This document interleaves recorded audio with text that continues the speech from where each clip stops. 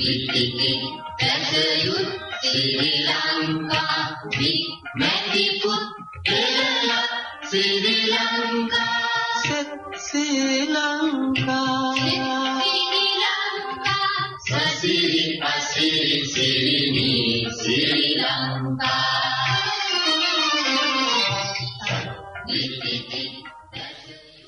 Sara Lanka ඒකීය දේශයක් උදෙසා පහන් දොරක් නවසීලන්ත ස්පර් සංවිධානයෙන්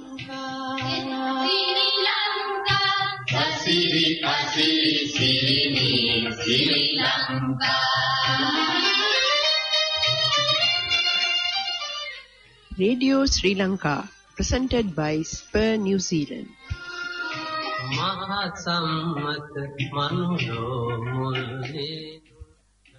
සෑම සිකුරාදා දිනකම රාත්‍රී 7:25ට Planet FM 104.6 ගුවන් තරංගමාලා ඔස්සේ සහ www.planetaudio.org.nz වෙබ් අඩවිය ඔස්සේ නවසීලන්ත ස්පර් සංවිධානය සජීවීව තිලින කරන Sara Lanka ගුවන් විදුලි වැඩසටහනට සවන් දීමට සූදානම් වී සිටින ඔබ සියලු දෙනාම අපි ඉතා ආදරයෙන් පිළිගන්නවා.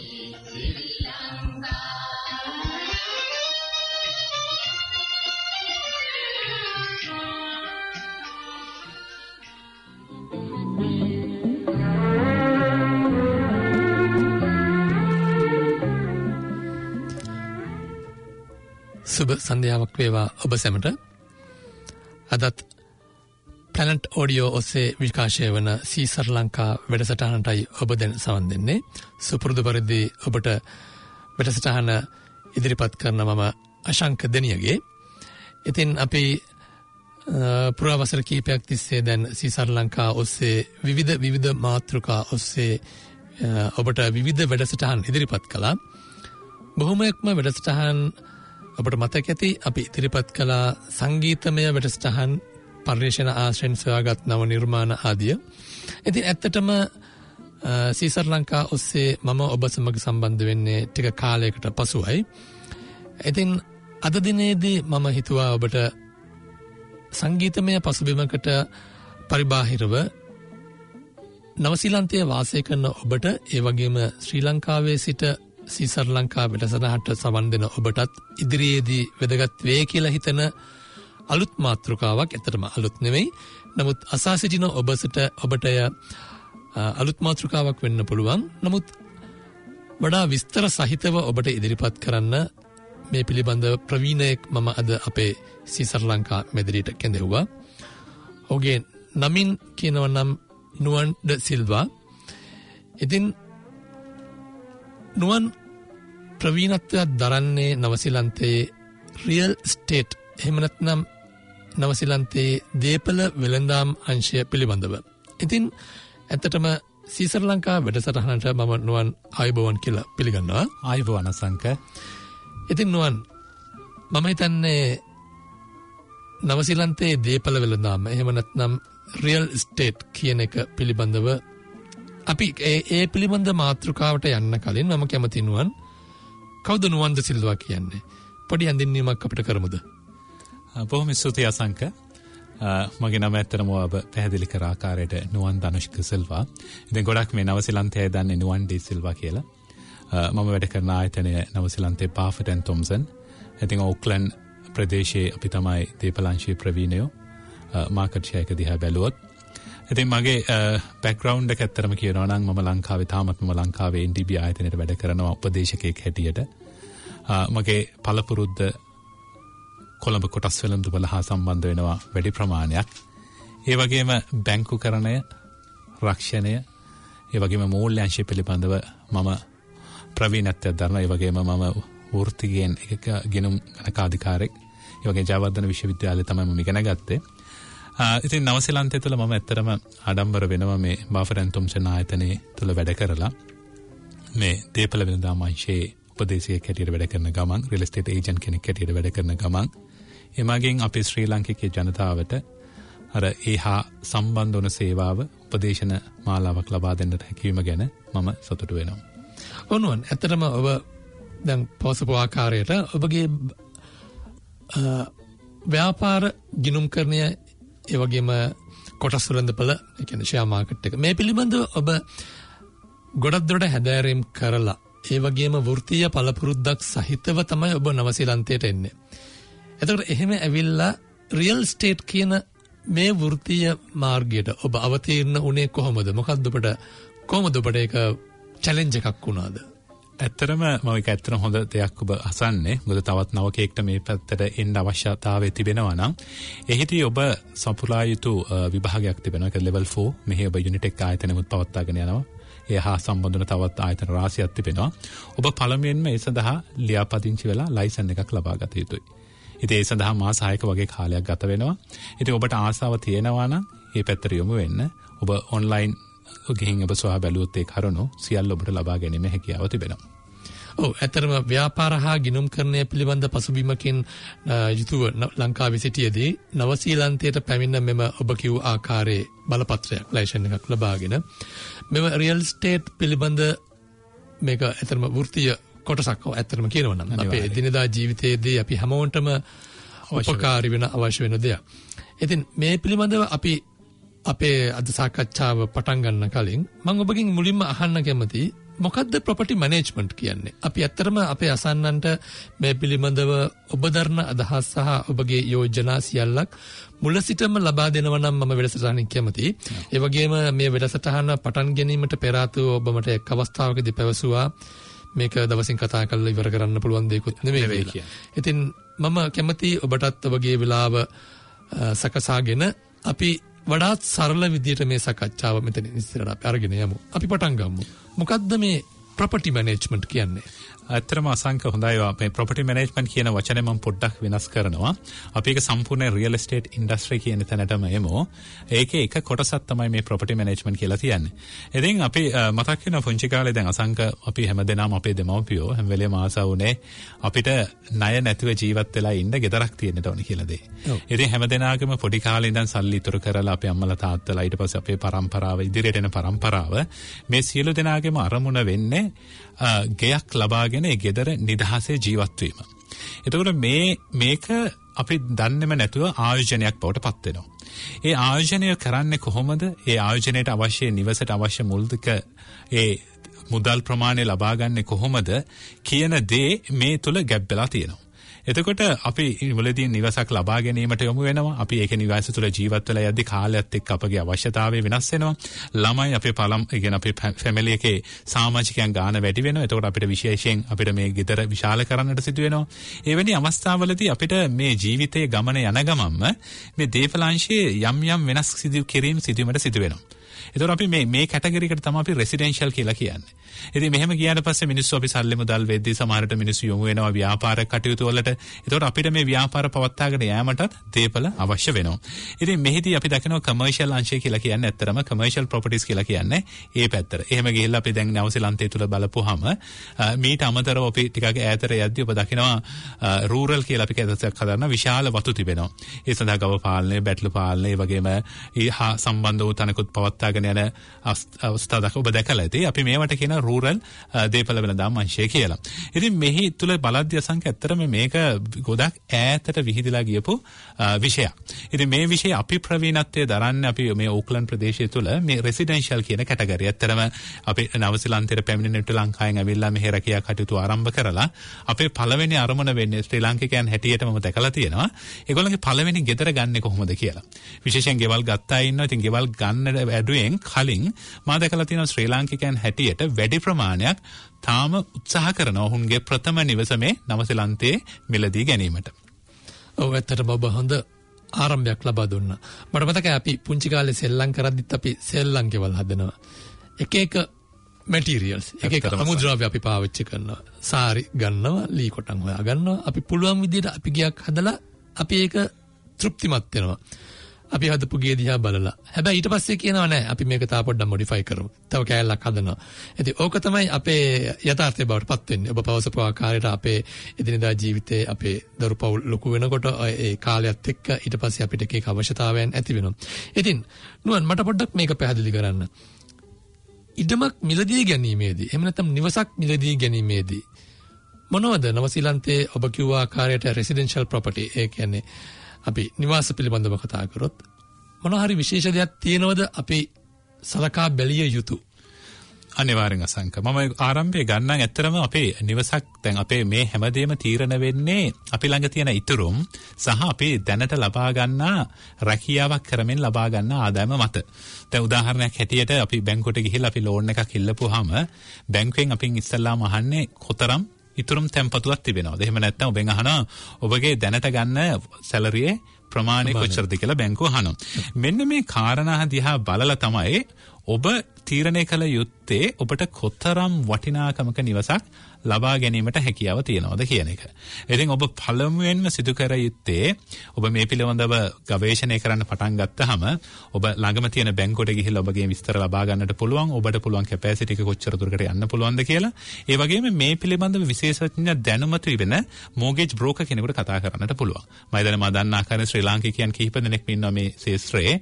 ඉතින් ඔවුන්ට කතා කරලා ඔබට ඔබ කොච්චර ප්‍රමාණයකට ඔබට ගිහිල්ලා නිවසක් මිලදී ගැනීම සඳහා යා හැකිද කියන දැනුම ඔබට ලබා ගන්නට පුළුවන්. ඔව්නවා. එතකොට දැන් ඔබ පවසු ආකාරයට හැමදේම මුල් වෙන්නේ අපේ සැලරි එක. අපි කොපමණ ප්‍රමාණයක් මාසිකව උපයනවද කියලා. මම අතුරු ප්‍රශ්නයක් ඇහුවොත් ඔබට දල වශයෙන් අපට අසන්නන්ට දැනගන්න දෙන්න පුළුවන්ද? මෙන්න මෙපමණ උදාහරණයක් විදිහට මෙපමණ ආදායමක් ලබන කෙනෙකුට මෙපමණ ණය ප්‍රමාණයක් ලබා ගන්න පුළුවන් කියලා. ඔබට පොඩි ගණනය කිරීමක් සමගම අපිට ඉදිරිපත් කරන්න පුළුවන්ද දල වශයෙන්? ඔව් අනිවාර්යයෙන්. හොඳ මොකද මමත් බැංකු ශාස්ත්‍රයේ හිටපු නිසා මම මේකට උත්තරේ දෙනවා. එහෙම නැතු වුණොත් අපි රියල් එස්ටේට් ශාස්ත්‍රයේ ඉඳලා අපිට මේ පිළිබඳව අවශ්‍ය දැනුම ලබා දීමේ හැකියාව නැහැ. එහිදී ඔබ බලන්න මම ඒ සම්ප්‍රේක්ෂ උත්තරයක් ඔබට ලබා දෙන්නම්. ඔබගේ සැලරිය හිතන්න ඔබගේ වාර්ෂික සැලරිය නවසීලන්ත ඩොලර් 50000ක් නම් මේ ඩොලර් එක මේ සැලරිය හා ඔබ වැඩි කරොත් 5.5න් අපි ලක්ෂ 2.5 ආසන්නයකට ඔබට ණයක් ලබා ගැනීමේ හැකියාව තිබෙනවා. සහ ඔබ ළඟ තියෙන සේවිංස් ටික ඔබට එකතු කරන්න පුළුවන්. අනිත් එක සංකම මතක් කරන්නට ඕනේ මේ කිවිසේව ගැන. අපේ මේ කිවිසේවල වටිනාකම සමහරට අපිට නවසීලන්තයේ ඔබ ජීවත් වෙනකොට ගොඩක් වෙලාවට ඔබ කිවිසේකට ඔබගේ සැලරියෙන් කොටසක් යවන්නට ඔබ කැමති නැතු වෙනවා. ඔබ හිතනවා මේක නිකන් ඔහෙ ගෙවිලා යනවා කියලා. නමුත් ඔබ ගෙයක් මිලදී ගන්නවා නම් මේ කිවිසේවයකට මුදල් තැන්පත් වෙන්න යවන්න. හැම මාසෙම සතියෙන් ඔබ ගන්න සැලරියෙන් යම්කිසි ප්‍රමාණයක් යවන්න. ඒතර ඔබ දන්නේම නැතුව කිවිසේවල යම්කිසි වටිනාකමක් එකතු වෙලා තිනවා. ඔබට මේ සේවිංස් ප්‍රමාණය යොදා ගන්නට පුළුවන් ඔබ මේ පළවෙනි ගෙදර ගන්න දවස්. එතකොට ඔබ අර මං කිව්වා වගේ ඔබට රුපියල් 50000ක් හම්බ වෙනවා නම් ඒ වගේ 5.5 කියන්නේ 2,50,000ට වැඩි. එතකොට ඒ ප්‍රමාණය සමග මේ කිවිසේවල තියෙන මුදල් ඔබට ලබා ගන්නට පුළුවන්.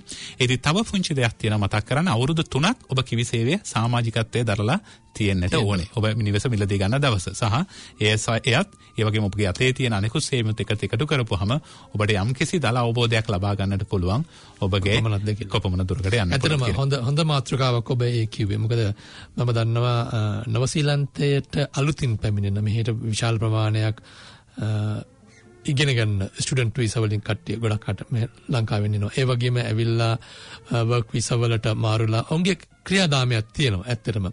නමුත් ඔන්න ඔය අතරමැදදී තමයි මේ කිවිසේව කියන එක එන්නේ. ඇත්තටම ගොඩක් දිනුට අවබෝධයක් නැහැ. මොකක්ද මේ කිවිසේව කියන එක? මොකක්ද මේකෙන් ඇත්තටම වෙන්නේ? මේක ආයෝජනයක් කියලා තේරුම් යන්නේ පස්තට එහෙම නැත්නම් ගොඩක් දිනට හරි අවබෝධයක් නැහැ. මම හිතන්නේ ඔබ හොඳ උත්තරයක් ලබා දුන්නා. කිවිසේවයකට ආයෝජනය කරාම ඒක තමන්ගේ නිවසක් ලබා ගැනීමේදී වසර 3කට පසු තමන් ඒකට සුසුකමක් ලබනවා කියලා. අනිවාර්යයෙන්. ඔව්. ඇත්තටම නුවන් මම හිතන අපේ සාකච්ඡාව හොඳ වැදගත් විදියකට මේක අපි හොඳ ආරම්භයක් ලබාගෙන තියෙනවා කියලා.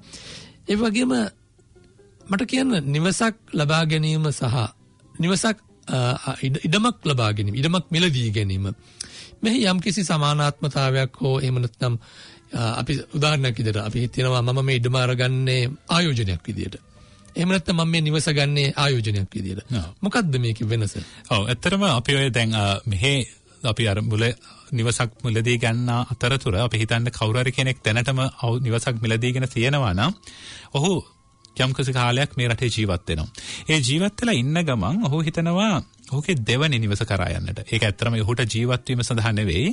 ඒ ගන්න නිවස රෙන්ට් කරලා ඒ ලැබෙන රෙන්ට් ආදායමෙන් ඔහුගේ ආයෝජන ආදායම් මාර්ගයක් සොයාගන්න.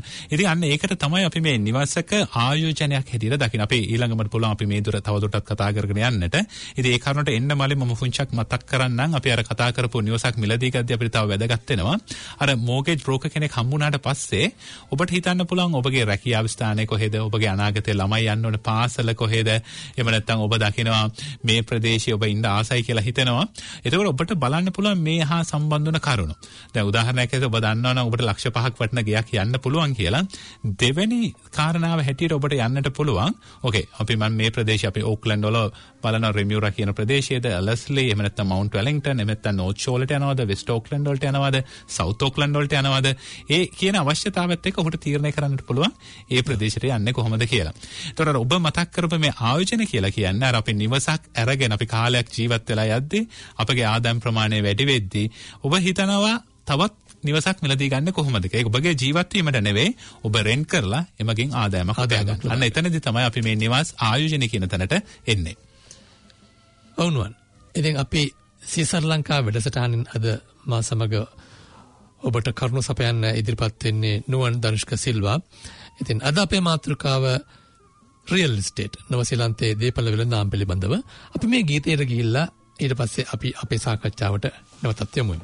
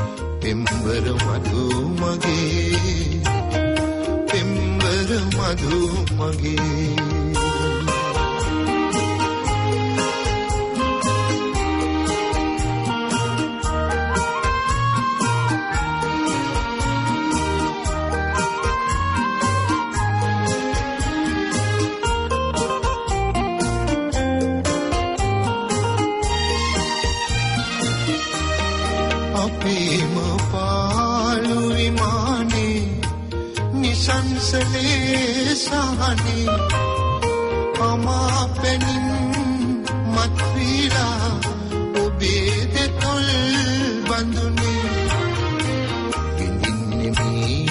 rasa madira perum piru lesine surupi deh vilase mave nayane pembar madhu mage pembar madhu mage.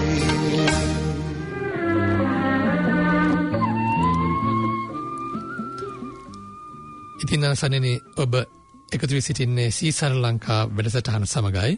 අද සීසර ලංකා වැඩසටහනට මා සමග එකතු වන්නේ නුවන් ධනුෂ්ක සිල්වා, නවසීලන්තයේ රියල් ඒජන්ට් එහෙම නැත්නම් ප්‍රොපර්ටි සේල්ස් දේපල වෙළඳාම් පිළිබඳව ඔබ නොදන්නා එහෙම නැත්නම් ඔබ දන්නා කරුණු තවදුරටත් වර්ධනය කර ගැනීම සඳහා කරුණු කීපයක් ඔබට ගෙන දෙන්න.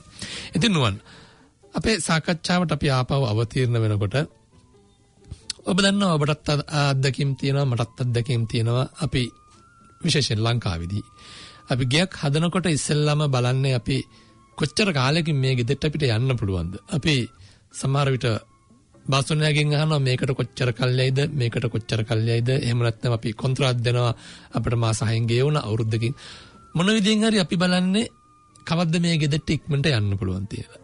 ඉතින් නවසීලන්තයට ආවා කියලා මම හිතන්නේ ඒක වෙනසක් නෑ නේද? අපි හැමතිස්සෙම බලන්නේ කවද්ද මේකට යන්න පුළුවන් වෙන්නේ කියලා. අනිවාර්යෙන් අසංක. ඔව්. ඉතින් මට පොඩි උපදේශයක් දෙන්න. අපි අසන්නන්ට උපදේශයක් දෙන්න. ඔබ රියල් එස්ටේට් ඒජන්ට් කෙනෙක් විදියට මෙම නිවසක් අපි බලාපොරොත්තු වන නිවසකට යෑමේදී මුල සිට සාමාන්‍යයෙන් කොපමණ කාලයක් ගත වෙනවද? මම කියන්නේ අපි මේකට බැංකුවක් කරහා ණය මුදලක් ලබාගෙන එහෙම නැත්නම් උපදේශන සේවාවක් අරගෙන කොහොම හරි අපි මේ process එකක් කියලා හිතුවොත් සාමාන්‍යයෙන් දල කාල සීමාවක් ඔබට සඳහන් කරන්න පුළුවන්ද? ඇත්තටම මේ අපි බැංකුවට ගිහිල්ලා ඒක අපි කියන ප්‍රී අප්‍රූවල් එකක් ලබා ගත්තට පස්සේ ඔහු දන්න ඔහුට යන්න පුළුවන් උපරිම සීමාව සාමාන්‍ය ආසන්නයට කොච්චරද කියලා ඔහු දන්නවා. ඉතින් මෙහිදී කාලය ගැන අපි කතා කරවුවොත් එහෙම සමහර වෙලාවට අසංක ඇත්තටම අපි ඔබ හිතනවා නම් ඔබ ප්‍රදේශයේ ඉන්න ඔබ හිතනවා නම් මේ ළඟම තියෙන පාසල් ළඟ හොඳ හිතනවා 3 bedroom එක ගෙදර 2 bathroom එක තමයි double garage එක හොඳ ගෙදරක් ඔබ හිතුවොත් single level 2 levels නැතුව හොඳ land එකක් එක්ක ඔබගේ ආදායම ඔබ අර හිතාගත්ත බැංකුවෙන් දීපු මුදලත් එක්ක ඔබ බැලුවොත් හොඳයි. ඔන්න ඔබ දකිනවා right මේ ගෙදර මම හිතපු දේ හැමදේම තියෙනවා කියන එක. එතකොට ඔබට සමහරලාට දවස් 2-3කින් උනත් තීරණයක් ගැනීමේ හැකියාවක් තිබෙනවා. නමුත් මම ප්‍රායෝගිකව දැකලා තියෙනවා සංක මගේ අත්‍තරම recommendation එක තමයි ගොඩක් වෙලා ඔබ ගෙවල් කීපයක් බලන්න යන්න. ඔබ හිතුවනම් ඔබේ බැංකුව හරහා ඔබට යම්කිසි මුදලක් ඔබට ආයෝජනය කරන්නට කියලා ඔබට දැනුම් දුන්නාට පස්සේ ඔබ බලන්න ඔබ වෙබ්සයිට් තුරහා බලන්න පුළුවන් ඔබට ප්‍රොපර්ටි එස්ටේට් වල සම්බන්ධ තියෙන මැගසින් තියෙනවා නවසීලන්තයේ තුල. ඒ තුලින් තොරතුරු ලබා ගන්නට පුළුවන්. ගෙවල් පිළිබඳ ඔබට අර පොඩ්ඩක් දැනෙන්නට පුළුවන්. දැන් උදාහරණයක් හැටියට අපි යම්කිසි වාහනයකට ආසා හිතුණාට පස්සේ පාරේ යනක හැම තැනම අපිට පේන්නේ ඒ වාහනේ. මට තාම මතකයි මම පද්ද පළවෙනි වාහනේ මම ඒ වාහනේ දිහා යන හැම තැනම බලන් ඉන්නවා. ඉතින් ඒ වගේ තමයි අපි ගෙදරක් දකිද්දී ඔබ ඒ ගෙදර දිහා නිරන්තරයෙන් ඔබගේ ඇහැ යනවා. ඒ වගේම හොඳ දෙයක් තමයි මේ නවසීලන්තය තුළ ඔබ දන්න ඕපන් හෝම් කියලා තියෙනවා. ගොඩක් වෙලාවට වීකෙන්ඩ් වලට ඔයගොල්ලෝ දකිනවා ගොඩක් සයින් බෝඩ් ගහලා පාර දිගේ මේ ගෙදර දැන් ඕපන් කරලා තියෙනවා මේ ටයිම් එකක් දීලා. ගොඩක් වෙලාවට මේක පැය භාගයක් වගේ වෙලාවකට සීමා කරලා තියෙනවා. ඔබ යන්න ගෙවල් කීපයක් බලන්න. ඒතකොට ඔබට දකින්න පුළුවන් මේ ගෙදර මොන වගේ මැටීරියල් වල හදලා දැන් අහපු පළවෙනි ප්‍රශ්නේ ඇත්තරම මෙහි අපි අලුත් ගෙදරක් නම් ඒක මෙහි බිල්ඩින් ඇක්ට් එකට අනුව අනිවාර්යෙන් අවුරුදු 10ක වගකීමකට යටත් වෙන්නේ. ඒ හදපු මිනිස්සු. ඒ වගේම අපි රූෆින් එක ගත්තත්, වින්ඩෝස් ගත්තත්, ප්ලම්බින් ගත්තත්, ගෑස් ෆිටින් ගත්තත් මේ හැම දෙයකම මේ වගකීමකට යටත්ව තමයි හදලා තියෙන්නේ. ඒතර යම් කිසි ප්‍රශ්නයක් අවුරුදු 10 ඇතුළත තුල මොන හරි වුණත් ඒ හදපු අය ඒකට වගකීමකට යටත් වෙනවා. එතකොට විශේෂයෙන් ඔබ දකිනවා මේ නවසීලන්තය තුළ ඇත්තටම අසංග ගොඩක් ජනප්‍රියයි bricks and weatherboard කියන එක. දැන් අපි ලංකාවේ කියන්නේ ගඩොල් කියන එක. ඉතින් මේ ගඩොල් හරි strong ගඩොල් සහ weatherboard කියන්නේ පදම් කරපු ලෑලි ඇත්තටම මේවා. මේ ආදී ගොඩක් තමයි අපිට දකින්නට පුළුවන්. ඊට අමතරව අපි විවිධාකාරයේ තව ක්‍රම තියෙනවා. ඇත්තටම cladding වලට use කරන දේවල්. ඒතකොට inside වල ගොඩක් ඔබ දකින්නේ මේ gyps board වහලෙට ඇත්තටම ආදී විවිධ ආකාරයේ roofing materials පාවිච්චි කරනවා. ඉතින් අපිට ඇත්තටම ඉදිරි වැඩසටහනකද මේ පිළිබඳව ගොඩක් කරුණු අපි අසන්නන් වෙනුවෙන් ලබා දෙන්නට පුළුවන්. මොකද ඒ පිළිබඳව පළපුරුද්ද ඇති builders line ඇත්තටම builder report එකක් අපිට ලබා ගන්නට පුළුවන්. එතකොට මේ ආයෝජන උපදේශකයෝ හැටියට අපි මේ ආයෝජන නිවසක් ලබා ගැනීම අපි දෙන උපදේශයලදී අපි දැනුමක් ලබාගෙන හිතෙනවා. අනිවාර්යයෙන්ම මගේ ඊළඟ ප්‍රශ්නයත් ඔන්න ඕකම තමයි නුවන්. අපි මේ පිළිබඳව අපි උදාහරණයක් විදිහට අපි දන්නේ නැති දෙයක් කායින් හරි අහගෙන කරන එක තමයි අපේ දෙයකට අපි සාර්ථක වෙන්නේ කියලා මම හිතන්නේ. ඉතින් ඇත්තටම මුලින්ම ගයක් අපි නිවසක් මිලදී ගන්න යනකොට ඇත්තටම අපේ ගොඩක් දේවල් පිළිබඳ දැනුම හරි අල්පයි. ඔබ පැවසු ආකාරයට අපිට බැංකු ණයක් ලබා ගන්න තැන ඉඳලා අර ඕපන් හෝම් ගෙදරකට ගිහිල්ලා බැලුවාම තමයි අපිට ගොඩක් වෙලාවට දැනෙන්නේ හරි මේ ගෙදර තියෙන්නේ මේ වගේ ස්ට්‍රක්චර් එකක් මේ ගෙදර තියෙන්නේ මෙහෙම. ඉතින් ඔය හැම දෙයක් පිළිබඳව අපිට සමාලෝචනයක් ගේන්න අපිට කාගේ හරි උපදේශයක් තියෙනවා නම් හොඳයි. ඉතින් මට කියන්න රියල් එස්ටේට් ඒජන්ට් කෙනෙක් හැටියට ඔබේ වෘත්තීය ඔබේ කාර්යභාරය හැටියට මොනවද ඇත්තටම අපි කොහොමද මෙහෙම කෙනෙක් කන්සල්ට් කරන්නේ? අපිට මොන වගේ උපදේශයක් මේ වගේ රියල් එස්ටේට් ඒජන්ට් කෙනෙක්ගෙන් ගන්න පුළුවන්ද සහ අපි මොන වගේ දෙයක් එයාගෙන් ඇසිය යුතුද? අනිවාර්යයෙන් බොහොම ස්තුතියි. මේ ප්‍රශ්නේ ඇත්තටම අපි කල්කලා බැලුවොත් මේක ආකාර දෙකකින් අපිට උදව් වෙනවා. විශේෂයෙන් අසංක ඇත්තටම නවසීලන්තයේ තුලදී මම මුලදී මතක් කර ආකාරයට නවසීලන්තයට ඇවිල්ලා මිනිස්සු ශ්‍රී ලාංකිකයන් හැටියට ගොඩක් වෙලාවට අපි මිලදීන් ගන්න ප්‍රමාණය වැඩි. ඒතර ඇත්තට මිලදී ගන්න වෙලේ අපි උපදේශන සේවාවක් ලබා දෙනවා රියල් එස්ටේට් ඒජන්ට් කෙනෙක් හැටියට. ඊට අමතරව කාලයත් එක්ක උන් බලන ඔහුගේ ගෙදර අප්ග්‍රේඩ් කරන්න බලනවා. එහෙම නැත්නම් ඩවුන් සයිස් කරන්න බලනවා. ඉතින් ඒ අවස්ථාවලදී අපි විකිණීමේ ක්‍රියාවලියටත් අපි උදව් කරනවා. මම මේ ගැනීම් ක්‍රමේදී ඇත්තටම අපේ විශේෂයෙන් ඒ ගෙදරට සම්බන්ධ තියෙන ක්ලැඩින් මොකක්ද, වහල යුතාකන තියෙන මැටීරියල්ස් මොනවද, ඒකේ ටයිටල් එක මොන වගේ ටයිටල් එකක්ද, එතකොට මේ කාලේ කොයි කාලෙද බිල් කරලා තියෙන්නේ, ඒක අදාළ තියෙන එතකොට අපි උදාහරණයක් හැටියට කුස්සි කිචන් එකේ යූස් කරලා තියෙන ගෑස් ද ඉලෙක්ට්‍රික් ද චැටල්ස් වල තියෙන අර මොනවද චැටල්ස් අන්තර්ගත වෙලා තියෙන නිවෙස් වල ඒ ආදී සියලු කරුණු මේ නිවසට සම්බන්ධ සියලු කරුණු අප විසින් ලබා දෙනවා. ඒ වගේම අපගේ රෙකමෙන්ඩේෂන් හැම වෙලේම ඔබගේ ලෝයර් නීතිඥ මාර්ගයෙන් ඔබ මේ පිළිබඳ තව දුරටත් සොයා බැලිය යුතුයි. මොකද ටයිටල් එක පිළිබඳව අපි ලිම් රිපෝට් එක දාන ලෑන්ඩ් ඉන්ෆර්මේෂන් මෙමොරන්ඩම් කියන එක මේ ලිම් රිපෝට් එක තුල මේ ප්‍රොපර්ටි එක හරියට අපේ උපැන්න සහතිකයේ වගේ තමයි. ඒ නිවස ඒ සම්බන්ධ සියලු විස්තර මේ ලිම් රිපෝට් එක තුල තිබෙනවා. ඔබට මේ කවුන්සලින් ලබා ගන්නට පුළුවන්. ඊට අමතරව ප්‍රොපර්ටි ෆයිල් එකක්. ඔබට ප්‍රොපර්ටි ෆයිල් එකකුත් කවුන්සලින් ලබා ගන්නට පුළුවන්. මේ දේවල් නිවසට සම්බන්ධ සියලු විස්තර එහි අන්තර්ගත වෙනවා. ඒතකොට අපි යම් කිසි දුරකට මෙහි දත්ත උහුන්ට සපයා දෙනවා. එදින් අපි රෙකමන්ඩ් කරන හැම වෙලේම ඔහුගේ නීතිඥයා හරහා මේකේ ලීගල් තත්ත්වය පිළිබඳව සොයා බලන්නට කියලා. එතකොට ඒක අංක 1 මම ඔබට පැහැදිලි කරේ බය කෙනෙකුට අවශ්‍ය වෙන තොරතුරු. එතකොට සමහරවල් ගොඩක් වෙලාට සංකේතතරම නිවසක් ගන්න එන ඒ මුලදී ගන්න අය විශේෂයෙන් අහන පාසල් පිළිබඳ විශේෂයෙන් තමයිගේ ළමයිට වන්පලම් පාසල් පිළිබඳ ළඟ තියෙන සුපර් මාකට් මොනවද තියෙන අද පහසුකම් මොනවද ඒ ප්‍රදේශයට ආවේනික අද පහසුකම් මොනවද කියන දේවලුත් අපි නිරන්තරයෙන් ඔහුන්ට සපයලා දෙනවා. ඊළඟ ප්‍රශ්නේ ඔබ ඇහුවේ ඇත්තටම මේ විකිණීම ක්‍රියාවලිය. මේ විකිණීම ක්‍රියාවලිය තමයි මේ රියල් එස්ටේට් ඒජන්ට් වල අපි විශේෂයෙන් සම්බන්ධ වෙන්නේ. බයස් එකට අපි මේ වගේ තොරතුරු බයස්ලට අපි තොරතුරු ලබා දෙන හා සමගම විකිණීමේ ක්‍රියාවලිය තමයි අපි වැඩි ප්‍රමාණයකින් සම්බන්ධ වෙන්නේ. මේ විකිණීමට යද්දී ඇත්තටම ඒක හරි අමාරු තීරණයක්. දැන් අසංක ඇත්තටම මම හිතන්නේ මගේ එක ගෙදරක් තියෙනවා නම් මට හරි ප්ලෑන් එකක් තියෙන්න ඕනේ. ඒ කියන්නේ ජීවිතේ අපි හැම වෙලේම මිනිස්සු හැම කෙනාටම අරමුණක් තියෙනවා. ඒක අරමුණ තිබ්බම අපි අරමුණට වැඩ කරන්නේ කොහොමද කියන. ඒකම මේක ප්‍රායෝගිකව මේකටත් අපිට දායක කරගන්නට පුළුවන්. ඔබ කොහෙද යන්නේ? ඔබ ඇත්තටම අප්ග්‍රේඩ් කරනවද? ඔබගේ ගේ විකුණලා ඊළඟ තැනකට යනවද? එහෙම නැත්නම් එතනින් පල්ලෙහාට ගිහලා පොඩි ගයක් අරගෙන එහින් ලැබෙන මුදලෙන් තවත් අනාගතේ සුරක්ෂා ආයෝජනයක් හැටියට යොදා ගන්න ඔබගේ සුරක්ෂිතතාවය සපයා ගන්නට යනවද කියන කරුණ ඔබ හරියට දැනගන්නට ඕනේ. මේක එකපාර තීරණය කරන්නට යන්න එපා. එකපාර තීරණය කරන්න යන හොඳ ඒ පිළිබඳ අධ්‍යයනයක් කරලා ඒ අවසාන නිගමනයකට එන්න. ඉතින් එහිදී අපගේ ප්‍රධාන කාර්යය තමයි රියල් එස්ටේට් ඒජන්ට් කෙනෙක් හැටියට අපි ඉස්සලාම් ගිහිලා ගෙදර දිහා බලනවා. බලලා ඒකේ තියෙන කොහොමද තත්ත්වය වර්තමාන තත්ත්වය සමහරවිට ගෙදර ගියාම ඔබට තේරෙනවා ඔබට යම්කිසි වැඩ ප්‍රමාණයක් කරන්න සිදු වෙනවා. සමහරවිට ලයිට්ස් වල හරියට වැඩ කරන්නේ නැහැ, පේන්ට්ස් ටිකක් ගැලවිලා වගේ තියෙනවා, බාත්රූම් වල හරි ලස්සනට නැහැ. ඉතින් අපි මේ වගේ අවස්ථාවලදී ඒක පොඩි විදියට වැඩ හරි විදියට කරන්න කියලා ඔවුන්ට උපදේශනයක් දෙනවා. ඔවුන් ඔබගේ ඔය කතාවට මම සුළු බාධා කිරීමක් කරනවා. දැන් ඇත්තටම කෙනෙකුට ওই කතන්දරේ අහනකොට හිතෙන්න පුළුවන් හරි මගේ ගේ විකුණන්න මම රියල් එස්ටේට් ඒජන්ට් කෙනෙක් හරහාම යා යුතුද? හොඳ ප්‍රශ්නයක් ඒක සංකේතතරම ඔබට අවස්ථා දෙකක් තිබෙනවා. ඔබට තනියෙන් ගෙදර විකුණන්නත් පුළුවන්. නවසීලන්තයේ තුල විකිණන ගෙවල් 10ක් ගත්තොත් හරිම අඩුයි. ඒ කියන්නේ එකක් කියලා මට කියන්නත් බෑ 10%ටත් අඩුයි. ගෙවල් 0.5ක එක අපිට ගත්තොත් එක ගෙයක් වගේ කියන්නේ පෞද්ගලිකව විකුණන්න උදා කරනවා. මෙහිදී එතනදී ඔහුට සිදුවෙන වාසිය තමයි මේ ඒජන්ට් කෙනෙකුට ගෙවන ෆී එක අඩු වෙනවා. ඒජන්ට් කෙනෙකුට ගෙවන ෆී එක නැතිව යනවා.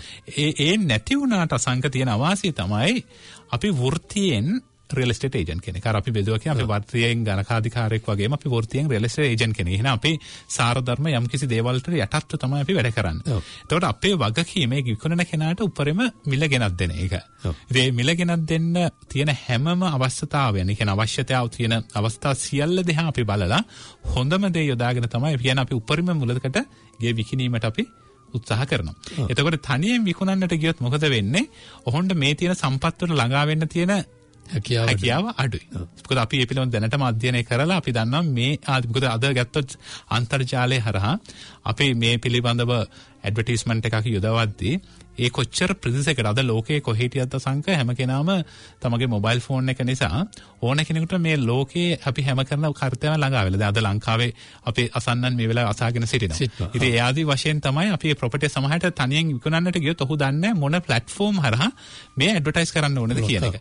ඒතර ඔහුට අවාසියක් වෙන ඔහු බලාපොරොත්තු වෙන උපරිම මිලට ළඟා වීමේ හැකියාව ලැබෙන්නේ නැහැ. ඔව් ඇත්තටම ඔහු අර ඒජන්ට් ගෙවන ෆී එක ගැන පමණක් හිතුවත් ඊට වඩා ලොකු වාසියක් ලොකු දේවල් ඔහුට පහසුකම් සහිතව නිවස විකුණා ගැනීමේ හැකියාව 99%ක්ම තියෙනවා සංක. මොකද දැන් තව ඒකට එකක් දෙකකින් මම මේවා කරන්න මොකද අපේ කාල වේලාවත් එක්ක අපේ ආයතනයේ මම වැඩ කරන ආයතනයේ රියල් එස්ටේට් ඒජන්ට්ලා 1600කට ආසන්න ප්‍රමාණයක් ඉන්නවා. දැන් උදාහරණයක් හැටියට මම ගෙදරක් ලිස්ට් කරොත් අපි ලිස්ට් කරක් කියන්නේ අපි මාකට් එකට ගෙනාවොත් මගෙත් එක්ක වැඩ කරන අනිත් 1600 දෙනාට මේ තොරතුරු ඒ දවසේම ඔහු දකිනවා. එතකොට ඒ කෙනෙක් බය කෙනෙක් ගේන්නට පුළුවන්. අපි තනියෙන් ගියොත් ඔහු තනියෙන් ඒ තමයි try කරන්නේ ගෙදර සෙල් කරන්නට. එතකොට ඔහුගේ තියෙන අර අවශ්‍යතාව ටික සීමිත වෙලා තියෙනවා. අපි ඒක ඇත්තට මේකයි රියල් එස්ටේට් කෙනෙක් එක්ක යනකොට එහි වටිනාකම වැඩි හැටියට අපි දකින්නේ. ඔව් ඇත්තටම දැන් ඊට පරිබාහිරව උදාහරණයක් විදිහට මගේ නිවස මට විකුණා ගැනීමට මම ඔබට කිව්වොත් නුවන් මට මගේ ගේ විකුණන්න ඕන කියලා. කොහොමද මේ ආරම්භය? මට කියන්න පුළුවන්ද මම මේ නිවස මේ ගැනුම්කරුවාගේ හෝ මේ විකුණන්නාගේ මේ නිවස මම අරගෙන විකුණන්න. මොකද්ද ඒ ක්‍රියාවලිය කොහොමද පටන් ගන්නෙ? කොතනින්ද පටන් ගන්නෙ විකිණීම දක්වා? අනිවාර්යයෙන්. මම ඉස්සෙල්ලා පටන් ගන්න දැන් මේ ලීතිය හනුව ලංකාවේ සහ මේ නවසීලන්තය තුලත් අපි දකිනවා AML මේ ඇන්ටි මනි ලොන්ඩරින් ගැන කතා වෙනවා. ඉතින් පළවෙනි දේ අපි ගිහිල්ලා ඇප්‍රයිසල් එකක් කරාට පස්සේ කියන්නේ ඇප්‍රයිසල් එකෙන් කියනවා මේ ගෙදර යම්කිසි මේ මුදල් සීමාවක යටතේ විකිණීමේ හැකියාව තියෙනවා කියලා. කියන උදාහරණයක් විදිහට කාර් එකක් අපි ගිහිල්ලා ගන්න ගියාම ඒ කාර් සේල් එකෙන් කියනවා මේ කාර් එක $10,000ක් වටිනවා කියලා. ඒ වගේම තමයි අපි නියමාකාර ඇප්‍රයිසල් එකක් කරන අපි රිපෝට් එකක් හදලා කියනවා මේ ගෙදර වටිනාකම දල වශයෙන් මෙන්න මේ ප්‍රමාණයක් වෙනවා කියලා. ඒතකොට මේ මිලත් එක්ක ඒගොල්ලෝ කැමතිනම් දෙවෙනි අවස්ථාව තමයි අපි අර AML ඇන්ටි මනි ලොන්ඩරින් එකට අවශ්‍ය දේවල් ටිකක් අපි තියෙනවා සිදු කරන්නට. ඒ කියන්නේ ඔහුගේ අනන්‍යතාවය තහවුරු කරනවා ඔහුගේ ලියාපදිංචි ඒ කියන්නේ ඇඩ්‍රස් එක බිලින් ප්‍රූෆ් එකක් අරගෙන ඒ දේවල් ටික සිදු කරාට පස්සේ ඔහුගේ විකිණීමේ ක්‍රියාවලිය අපිට ආරම්භ කරන්නට පුළුවන්. අපි මේකට කියනවා ඒජන්සි ඇග්‍රීමන්ට් එකක් කියලා. අපි සයින් කරනවා ඒජන්සි ඇග්‍රීමන්ට් එකක්.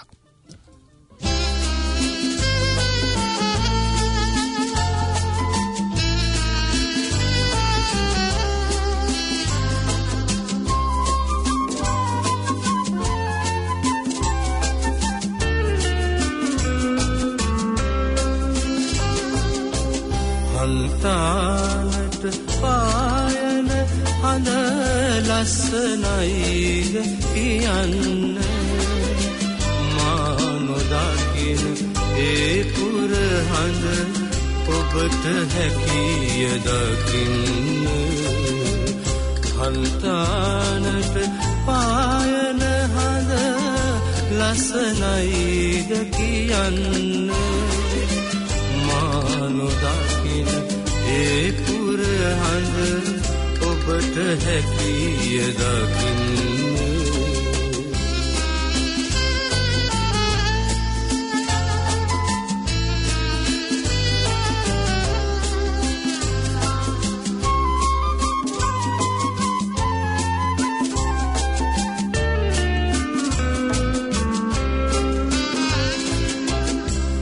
අඳුරුලලා වහිනා කල සරසවි බිම තෙමෙන්න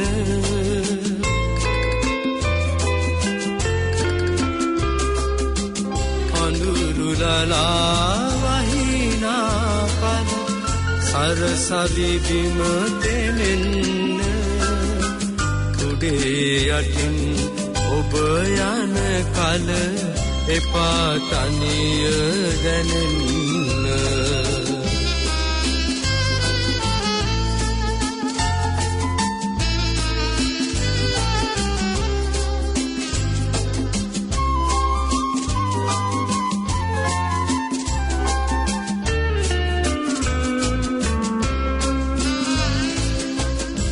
ලතාමලුලු අතවනාවි එපා අහක බලන්න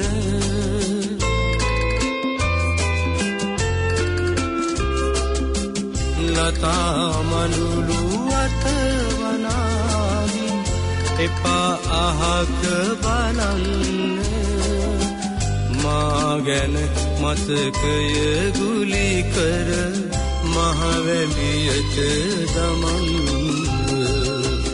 හන්තානට පායන හඳ ලස්සනයිද කියන්න මානොදකින ඒ පුරහඳ ඔබට හැකිය දකින්න හන්තානට පායන හඳ ලස්සනයිද කියන්න මානොදකින ඒ පුරහඳ ඔබට හැකිය දකින්න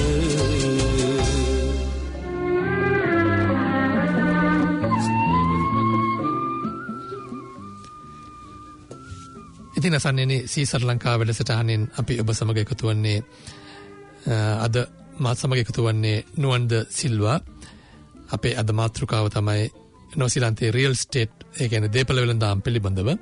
ඉතින් මම හිතන්නේ අපේ සාකච්ඡාවේ මේ වෙනතුරු අපි කතා කරපු බොහොමයක් කරුණු ඔබට වැදගත් වෙයි කියලා අපි හිතනවා. ඉතින් අපිට තිබෙන සීමිත කාලයත් එක්ක අපි මේ ගීතය ප්‍රචාරය වන අතරතුරදී නුවණුත් මමත් කතා වෙන්නේ ඇත්තටම මෙම සාකච්ඡාවේ වැදගත්ම දේ කුමක්ද ඔබට දිය යුත්තේ කුමක්ද කියන එක අපි කෙටි කළා හරි මේ වින අපිට තියෙන සීමිත කාලයේදී ඔබට ඉදිරිපත් කරන්නයි.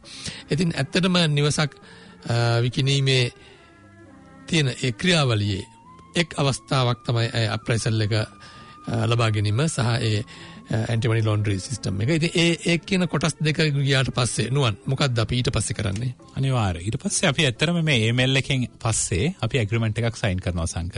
ඒ ඇග්‍රීමන්ට් එකේ කියවෙනවා ඊට අදාළ සියලු කොන්දේසි හරියට අපි බැංකු ලෝන් එකකට ගිහලා හරිය බැංක් ඇග්‍රීමන්ට් එකක් සයින් කරනවා වගේ තමයි ඒ නිවස විකිණීමට අදාළ සියලු කරුණු එහි අන්තර්ගත වෙනවා. අපේ අප්‍රයිසල් රේන්ජ් එක කොහෙද? එතකොට ඒජන්ට් ගෙවන ෆී එක කොහෙද තියෙන්නේ? ඒ ගෙදර අන්තර්ගතයේ කොච්චර කාමර ප්‍රමාණයක් තියෙනවද? how many bathrooms? ඒතර ගරාජ් කොහොමද? හදලා තියෙන materials මොනවද? ඊට අන්තර්ගත වෙන chattels මොනවද කියලා ඒ සියලු දේවල් එහි අන්තර්ගත වෙනවා. ඊට පස්සේ ඒ දියුළු පාර්ශවය එකට එකතු වුණාට පස්සේ අපි මේක මාකට් කරන්නේ කොහොමද කියන තැනට එනවා. ඒ මාකට් කරද්දී අපි බලනවා නවසීලන්තයේ තුල ඒ දේපලංශය දැන් උදාහරණයක් විදිහට ට්‍රේඩ් මී කියන වෙබ්සයිට් එක ඔබ දකින්න. ඔබ ඒ තුල ඔබ දකිනවා ප්‍රොපර්ටි ඔබ හොයන්න බලාපොරොත්තු වෙනවා. අපි එහි දන්නවා හොඳම විදිහට එහි යොදාගන්නේ කොහොමද? උපරිම කාර්යක්ෂමතාවයෙන් මෙය වැඩි ප්‍රමාණයකට දකින්න පුළුවන් ආකාරයට යවන්නේ කොයි කියන අතර මාකටිං ප්ලෑන් එකක් අපි දානවා. එහි මාකටිං ප්ලෑන් එකේ අන්තර්ජාලය තුල අපි ඇඩ්වර්ටයිස් කරන්නේ කොහොමද? Facebook වලට යන්නේ කොහොමද? Google ඇඩ්වර්ටයිස්මන්ට්ස් වලට යන්නේ කොහොමද කියලා අපි try කරනවා. ඒ කරන ගමන්ම අපි ඕපන් හෝම් වලට යනවා. ඒතර ඕපන් හෝම් වල තර ඉන්ටර්නෙට් එකෙන් බලනවා වගේම මිනිස්සු කැමති ඒක ෆිසිකලි ඇවිල්ලා ගෙදර හැමදේම පටන් ගන්න සංක අන්තර්ජාලය දිහා බලලා ඒකේ තියෙන දේවල් ටික දැකලා ඕපන් හෝම් එකකින් දකින්නට පුළුවන්. එතකොට අර අපි ඇග්‍රීමන්ට් එක සයින් කරපු තැන ඉඳන් අපි මේ ටික ලකලෑස්ති කරගන්නවා. ලකලෑස්ති කරන කොහොමද ඇඩ්වර්ටයිස් කරන්නේ කොහොමද ඕපන් හෝම් ටයිම් කොහොමද තියන්නේ? ඒතර ග්‍රේඩ් ප්‍රසන්ටේෂන් එක කොහොමද? දැන් අපි සමහරවිට ඒ ගෙවල් අපි ඕපන් හෝම් එකක් කරන වෙලාවට ඒ ගෙදර අයිති අය අපි ගොඩක් වෙලාවට අපි ඒගොල්ලෝ එන්කරේජ් කරනවා ගෙදරින් එළියට යන්න කියන එක. ඒක ඇත්තටම සංකේයි වෙන්නේ අපි දැන් ගෙදරට වාගයක් ගිහිලා බලන්න බැලුවොත් ඒ ගෙදර අයිති අය ගෙදර හිටියොත් වා ටිකක් කැමති නෑ ඔබට අවකාර විදියට දොරක් අරින්න කබඩයක් අරින්න. ඉතින් අපි ගොඩක් වෙලාවට එන්කරේජ් කරනවා ගෙදර ඒගොල්ලෝ රැඳෙන්නේ නෑ මේ ඕපන් හෝම් තියෙන වෙලෙ. ඒතර නිදහසේ අවශ්‍ය බය කෙනෙක් එනවා නම් ඔහුට ඒ නිදහස ලබා දීලා තියෙනවා. එතකොට ඒ අදාළ කරුණු ලකලාස්ති කරාට පස්සේ ඒ දවස් කිහිපයකට පස්සේ අපි මේ ප්‍රොපර්ටි එක ලයිව් කරනවා. ලයිව් කරලා කියන්නේ ඇත්තටම අන්තර්ජාලය අපි ඇඩ්වර්ටයිස් කරන්න යන සියලුම වෙබ්සයිට් වල මේ පළ වෙනවා. ඒ පළ වෙද්දී ඇත්තටම මිනිස්සු බලන්න පුරුදු වෙනවා. එතකොට වීකෙන්ඩ් එකට අපි සියලු දේම ලෑස්ති. ගෙදර ඉස්සරහ සයින් බෝඩ් එකක් එනවා. ෆ්ලයර්ස් ලෑස්ති අසන්නන්න අපි ආරාධනා කරනවා ඒ ගෙදර ඇවිල්ලා බලන්න කියලා. ඔය ඒතර තමයි එක ප්‍රශ්නයක්. ඒතකොට දැන් මෙම ඇඩ්වර්ටයිසින් මේ මාකටිං මේ ප්ලෑන් එකේ යන වියදම් කොහොමද කවුද මේක වියදම දරන්නේ කවුද? ඒක හොඳ නැවතත් හොඳ ප්‍රශ්නයකට තමයි අපි අත්‍තරම යමු වෙන්නේ. මේ වියදමක් ඇඩ්වර්ටයිසින් මාකටිං කොස්ට් එක ඒකගේ විකුණන කෙනාගේ කියන්නේ විකුණන අපි ආයතනයක් හිට රියල් එස්ටේට් ඒජන්ට් කම්පැනිෙන් අපි දරන්නේ නැහැ. ඒක ඇත්තටම ගේ විකුණන්නාගේ අයිති කෙනා විසින් ඒ දැරිය යුතුයි. මම සංක ඇත්තටම මේක ආයෝජනයක් හැටියට දකින්නේ. මොකද අපි ඒක හරියට ප්‍රසන්ට් කරොත් අපි ඇත්තටම මේක ඒ දේ ඉන්වෙස්ට් කරොත් තමයි ඒකට අපිට රිටර්න් එකක් බලාපොරොත්තු වෙන්නේ. සමහර අය මේක වියදමක් හැටියට දරනවා. ඒක වියදමක් හැටියට මම ඇත්තටම කිසිසේත් දකින්නේ නැහැ. මොකද මේ ප්‍රමාණයට වැඩි ප්‍රමාණයක් ඔහුට ලබා ගැනීමේ හැකියාව තිබෙනවා. ඇත්තටම ඔබ හිතන්න ඔබට එහෙම මුදල් නැමැති නම් ඔබ හිතනවා නම් ඔබට මේක ඇඩ්වර්ටයිසින් කොස්ට් එක සාමාන්‍ය $2000 3000 4000 5000 වුණත් යන්න පුළුවන්. සමහරවිට $1000ක් වෙන්නත් පුළුවන්. ඔබ තෝරා ගන්න පැකේජය අනුව. ඒතකොට නමුත් ඔබට මුදල් නැතිනම් සමහර අවස්ථා වෙනවා ඇත්තටම. එතකොට ඔබට පුළුවන් අපි මේ ෆයිනෑන්ස් කම්පැනි මේ වෙනුවෙන් ස්පෙෂලායිස් වුණ ෆයිනෑන්ස් කම්පැනි නෝසං. ඒතකොට ඒ හරහා ඔබට මේ මාස 3කට වගේ කාලයකට ණයක් ලබා ගන්නට පුළුවන්. ඒතකොට මේ මාස 3ට ඇත්තට ඔබට සාමාන්‍යයෙන් පොඩි ඉන්ට්‍රස්ට් එකක් එන්නේ $300 400 හිතාම අඩු වගේ. නමුත් ඔබ ලබා ගන්නා සේවය ඊටාම වැඩි කලයි.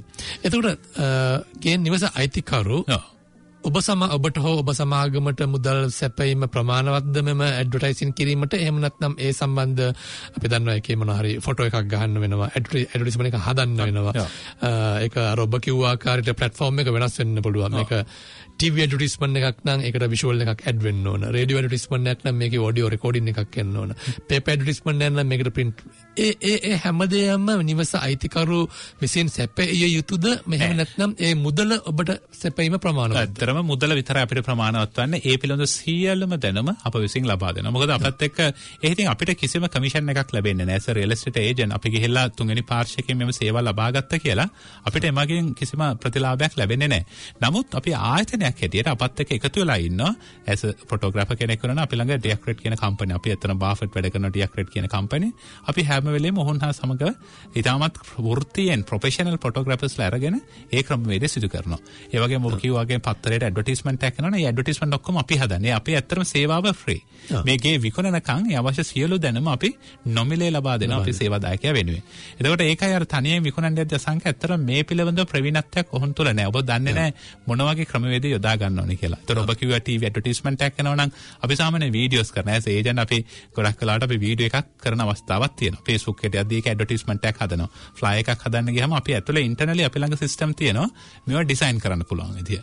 ඉතින් ඒක හරි ලේසි විකුණන කෙනෙක්ට ඔහු විසින් කරන්න ගියොත් මේ කාර්යයන් එකක්වත් සිදු කරගන්න. ඇත්තටම ඔබ සමාගම ඔබ සමාගමෙන් කරන මෙම බොහෝ විට මේ ටූල්ස් උපයෝගී කොටගෙන මෙම හදන මෙම ඇඩ්වර්ටයිස්මන්ට් එක ඇත්තටම අපිට තනියෙන් කොහොමවත් කරගන්න අමාරුයි. ඒක තමයි අපිට ගොඩක් වෙලාට ඒ සම්බන්ධ දැනුම නොමැති වෙන්න පුළුවන්. අනිවාර්යයෙන්. ඔබ දන්නවා ඇත්තටම ගොඩක් දෙනකොට අන්තර්ජාල දැනුම, පරිගණක දැනුම ඒ පිළිබඳව නොතේරෙන්න පුළුවන්. අනිවාර්යයෙන්. ඒක නිසා අනිවාර්යයෙන්ම මමත් 100%ක් ඔබ සමග එකම වෙනවා මේ අවස්ථාවේදී. Real agent estate agency agent කෙනෙකුගේ දැනුම ඇතුව සහයෝගය ඇතුව මෙම නිවස විකුණීමට යාම 100%ක්ම සාර්ථක වෙන්න පුළුවන් කියලා. අනිවාර්යයෙන්ම අසංක. මොකද මෑතකත් මම දැක්ක මේ Facebook මම ප්‍රදේශ ජීවත් වන ප්‍රදේශයේ මේ හොඳ ඇත්තටම කතා බහක් ගියා Facebook සමාජ මාධ්‍ය තුළ මේ රියල් එස්ටේට් ඒජන්ට් කෙනෙකුට ගෙවන මුදල් වැඩි කියන ගෙවන ප්‍රමාණය. නමුත් ගොඩක් මම ආගියුම දැන් 50%කට වැඩි ප්‍රමාණයක් නැත්නම් 70%ක් 80% ප්‍රමාණයක් දැක්කේ නැහැ කියන එක. ඒ කියන්නේ සමාජයේ තුලින්ම එනවා නැහැ. ඔහු කරන සේවාව ඒකට වටිනාකමක් නිවස විකිණීමේදී ඔහු ලබා දෙනවා කියන තැන ඒ මතේ කොටින්ම කියනවා නම් මුදලට හරියන සේවාවක් හෝ ඊට වැඩි සේවාවක් ලබා දෙනවා කියන්නේ. ඔව් ඇත්තටම දැන් අපි කතා කරගෙන ආවේ මේ process එක පිළිබඳව. දැන් ඇත්තටම අපි මෙච්චර කතා කරේ ඇඩ්වර්ටයිසින් කිරීම පිළිබඳව.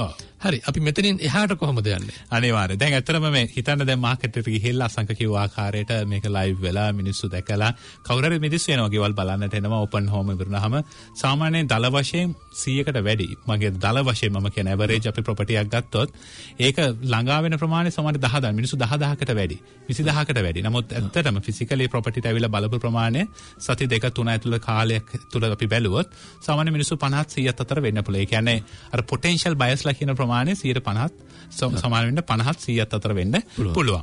ඒතකොට මේ තුලින් අපි කෙනෙක් ඉදට ආස වෙලා ඔෆර් එකක් දෙන්න පුළුවන්. ඇත්තටම වසංක අපි ඉදිරි සතියේ කතා කරමු මේ විකිණීමේ ක්‍රමවේද වෙනස් ක්‍රමවේද තියෙන. උදාහරණයක් හැටියට ඒකේ ෆික්ස් ප්‍රයිස් එකක් තියෙන්න පුළුවන්. අපි ගෙදර හිතනවා නම් මේක $1 million කියලා කෙනෙකුට ඇවිල්ලා $1 million වලට ගන්න පුළුවන්. එහෙම නැත්නම් අපි price by negotiation කියලා තියෙනවා. එතකොට අපි price එකක් දාන්නේ නැහැ. range එකක් තියෙන. ඒ වගේම අපි auction තියෙනවා, tender තියෙනවා. අපි මේ ගැන ඉදිරියේදී අපි කතා කරන්න පුළුවන්.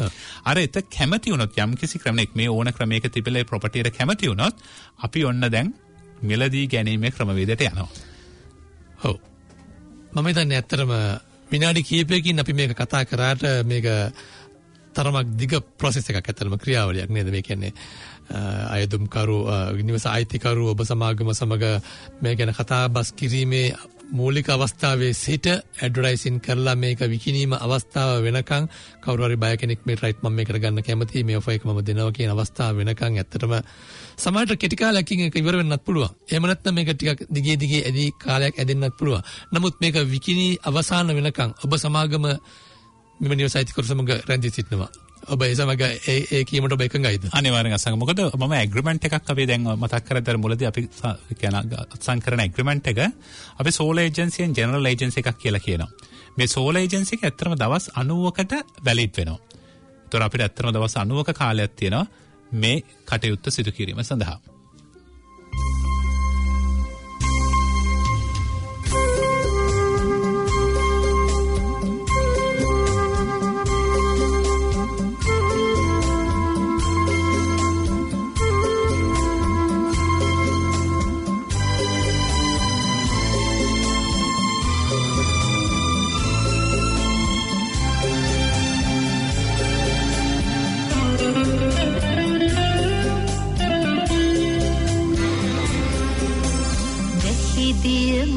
බිමති මුවට බිමති මන්නේ වැකි විතරද රෑ අහසේ තරු තිබුණද තරු තියෙන්නේ රෑ විතරද විහඟුන් පෙම් ගී ගැයුවද ගී කියන්නේ උන් විතරද මට නුඹ විතරක් උනාද නුඹට ඉන්නේ මං විතරද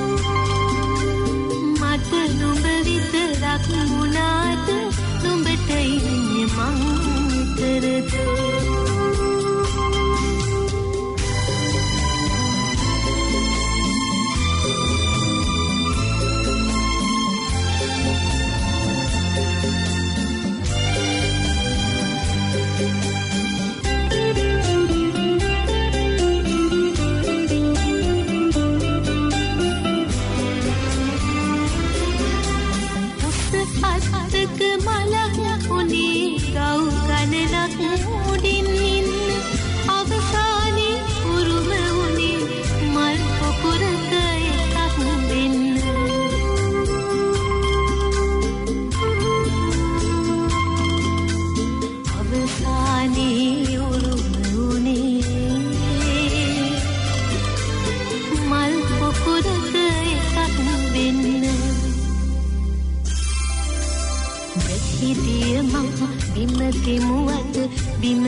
යන්නේ වෙලි විතරද රෑ අහසේ අරු තිබුණද තරු තියෙන්නේ රෑ විතරද විහඟුන් දෙන් ගී ගැයුවට ගී යන්නේ උන් විතරද මට නුඹ විතරක් උනාට නුඹට ඉන්නේ මං විතරද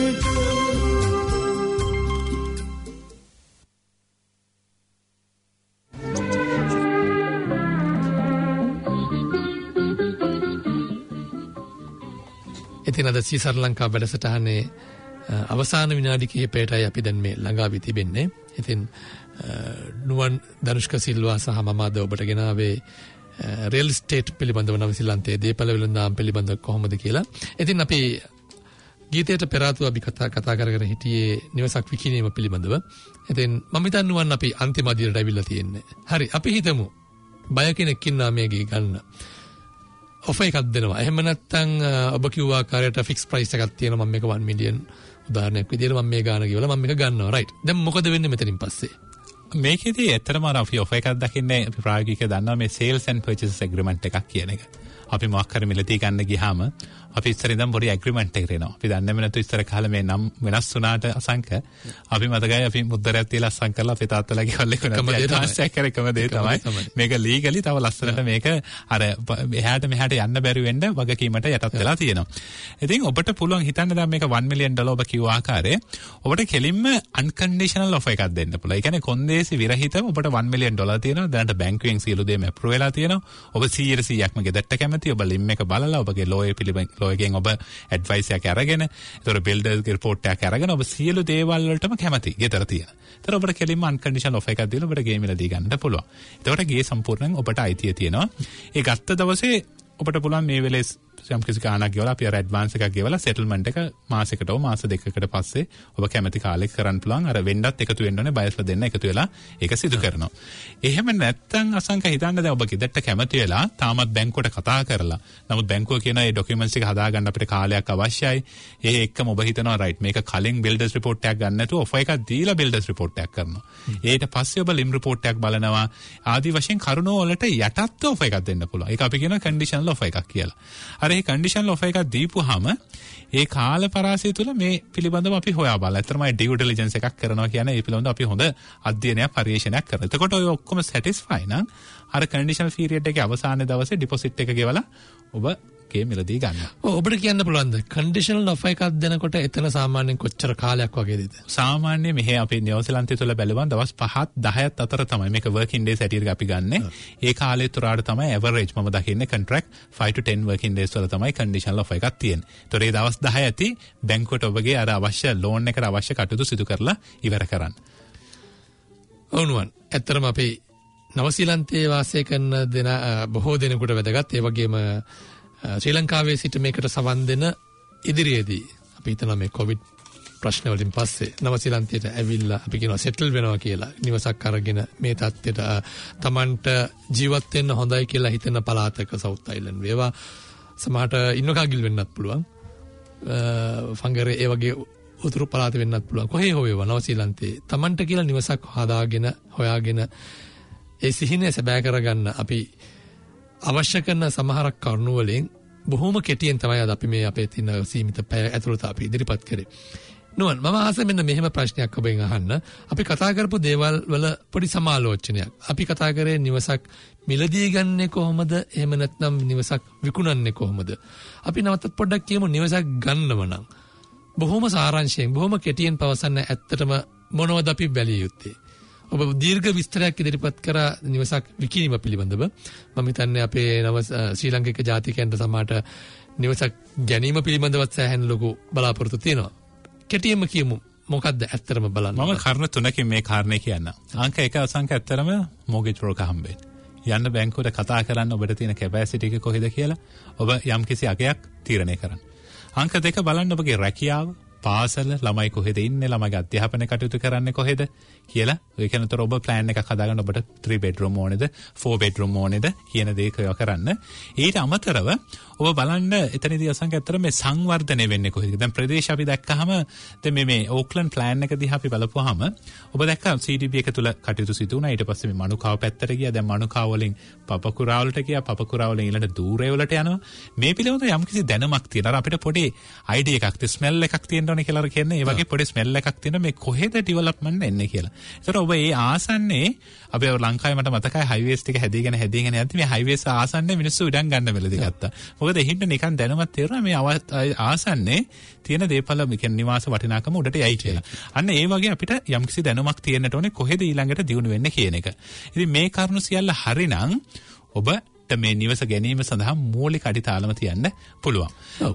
ඒ වගේම මගේ අවසාන ප්‍රශ්නේ මම ඔබගෙන් අහන්නේ නවසීලන්තයේ මේ දේපල වෙනදාම දැන් කොතනද තියෙන්නේ? ඇත්ත හොඳ දෙයක්. මොකද මේ කොවිඩ් වසංගතයත් එක්ක අසංක ලෝකයේ ඇත්තටම හරිම දුක්දායක සිදුවීමක්. නමුත් අපි කොහොම හරි ලෝකයා හැටියට, ලක්වාසී හැටියට මේ සියලු දෙනා මේකට මුහුණ දෙමින් අපි ඉදිරියට ඇදීගෙන යනවා. ඒකෝට ඇත්තටම බැලුවොත් මේ මෑත කාලීනයේ නවසීලන්තයේ ප්‍රොපර්ටි මාකට් එකේ ඉහළම අගය තමයි දැනට තියෙන්නේ. අපි ඇවරේජ් ප්‍රයිස් එකක් හැටියට ගත්තොත් මේ ඕක්ලන්ඩ් ප්‍රදේශයේ පසුගිය මාසයේ සාමාන්‍ය නිවසක විකිණීමේ අගය මිලියන 1.14යි. මේ ප්‍රමාණය ගිය අවුරුද්දේ දෙසැම්බර් වල තිබ්බේ මිලියනයට 15 ගියා. ඒ කියන්නේ ඇත්තටම දෙසැම්බර් වල ඉඳන් මේ වෙද්දි බලද්දී ඇත්තටම 10%ත් 20ත් අතර වටිනාකමේ වැඩි වීමක්. මේකට ප්‍රධාන හේතුව හැටියට මා දකින්නේ විවිධාකාර උත්තර තියෙනවා. මේක ආර්ථික විශේෂඥයෝ මේ පිළිබඳව දකින අය විවිධාකාර උත්තර දෙන්න පුළුවන් අසංග. නමුත් මට මේ ශේෂ්ත්‍රය පිළිබඳව අවුරුදු 20කට වැඩි දැනුමත් එක්ක මම දකිනවා ප්‍රධාන සාධකයට දකින්නේ මේ ඉන්ට්‍රස්ට් රේට් එක. මොකද ඉන්ට්‍රස්ට් රේට් එක මට මතකයි මම 2018 මේ නවසීලන්තයේ එද්දි මේ 6.7ත් ආසන්නයේ තිබුණේ අද 2.2-2.3යි.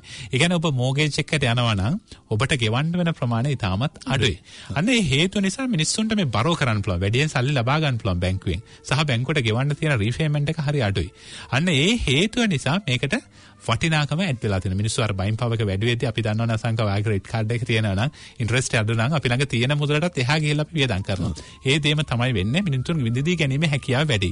අනිත් ඒ තමයි මේ කොවිඩ් වසංගතයත් එක්ක මේ නවසීලන්තයේ තියෙන එල්ලුම වැඩුණා. ලෝකයා ඒ වගේම කිවිස්ලා පිටරට හිටපු අය.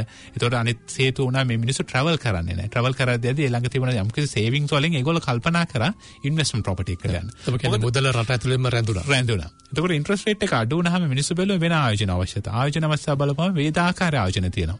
ඉතින් හැමදේම අවදානමක් තියෙනවා, අවදානම අඩු ආයෝජන තියෙනවා. ඒතකොට ඒගොල්ලෝ බැලුවා 100 අඩු ප්‍රමාණයට ප්‍රොපර්ටි එකක් අරගෙන ඒක රෙන්ට් කරවුවොත් ඒ රෙන්ට් එකෙන් ලැබෙන යීල්ඩ් එක ඇත්තටම ප්‍රලදාව සම්කිස් හොඳ ඵලදාව. ඉතින් ඒ නිසා මේ ප්‍රමාණයට ඉන්වෙස්ට්මන්ට් කැටගරියත් ඇත්තටම මෙහෙ වැඩි වෙන්න පටන් ගත්තා. මෙන්න මේ හේතු කාරණා නිසා තමයි අපි මේ කොවිඩ් එක ඉවරලා ඒ කාලේ පුංචි පසුබෑමක් මාකට් එකේ තිබුණා. නමුත් ඒකම ග්‍රැජුවලි මාකට් එක උඩට එන්න පටන් ගත්තා.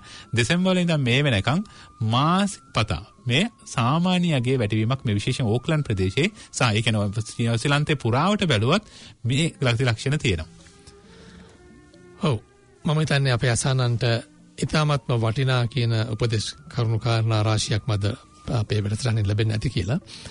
ඉතින් අද වැඩසටහනට ඉදිරිපත් වුණු නුවන් දනුෂ්ක මම ඔබට බෙහෙවින් ස්තුතිවන්ත වෙනවා අද අපේ ශ්‍රී ලංකා මැදිරියට පැමිණ මේ කරුණු කාරණා අපිට ඉදිරිපත් කිරීම පිළිබඳව. ඉතින් ඇතරම නිවසක් මිලදී ගැනීමට ඒ වගේම නිවසක් විකිණීමට කියන මේ කරුණු කාරණා දෙකට අදාළ තොරතුරු තමයි අද ඔබ අපගේ අසන්නන්ට ඉදිරිපත් කරේ. ඉතින් අන්තිම වශයෙන් අන්තිම තත්පර කිහිපේ අපේ අසන්නන්ට පවසන්න දෙයක් තියෙනවද ඔබට? ඇත්තටම වසංක මොකද අපි ශ්‍රී ලාංකිකයන් හැටියට මට මතකයි අපේ දෙමව්පියෝ කොච්චර ගයක් ගන්න ආසාව වුණාද. ඉතින් ඒ අරමුණ තියාගන්න. ඒ අරමුණෙන් එහාට යන්න එපා. මොකද මම දැක්ක හොඳම විවිධ ආයෝජන තියෙනවා. මම කොළඹ කොටස් වෙළඳපොළ ඒ වගේම අනෙකුත් මේ නවසීලන්තේ කොටස් වෙළඳපොළ තුල හැසිරීම දැකලා තියෙනවා. එහි දකින අවදානමත් එක්ක බලද්දී ඒ ප්‍රතිලාභ වැඩි. නමුත් මේ නිවසකින් ලැබෙන ප්‍රතිලාභය සහ අපිට නිවසක් තමයි අපිට දැනෙන්නේ නේ අසංක. අපි ගෙදර ජීවත් වෙද්දී අපේ පවුලත් එක්ක අපි ඒ තුල ඉද්දී අපිට දැනෙනවා. එහෙනම් ඒ අරමුණ තියාගන්න ගයක් ගන්නවා කියන්නේ. ඒකේ අඩිතාලම අදම තියන්න. කිවි සේවයකට ඔබ දායක වෙන්න. ඔව්. ඉතින් ඇත්තටම අපේ කාල සීමාව මෙතනින් අවසන් වෙනවා නුවන්. ඉතින් ඔබට බෙහෙවින්ම ස්තුතියි අද මා සමග මෙම වැඩසටහන අපේ ශ්‍රාවකයන්ට ඉදිරිපත් කරාට. ඉතින් මේ වගේම වටිනා වැඩසටහනකින් අපි ලබන සමානෙත් හම්බෙමු. ඔබට සුබ රාත්‍රියක්. ඉන්න දිහාවක් අපට හිතුමතේ රජ කරගෙන ඉන්න දිහාවක් කොහේද කොහේ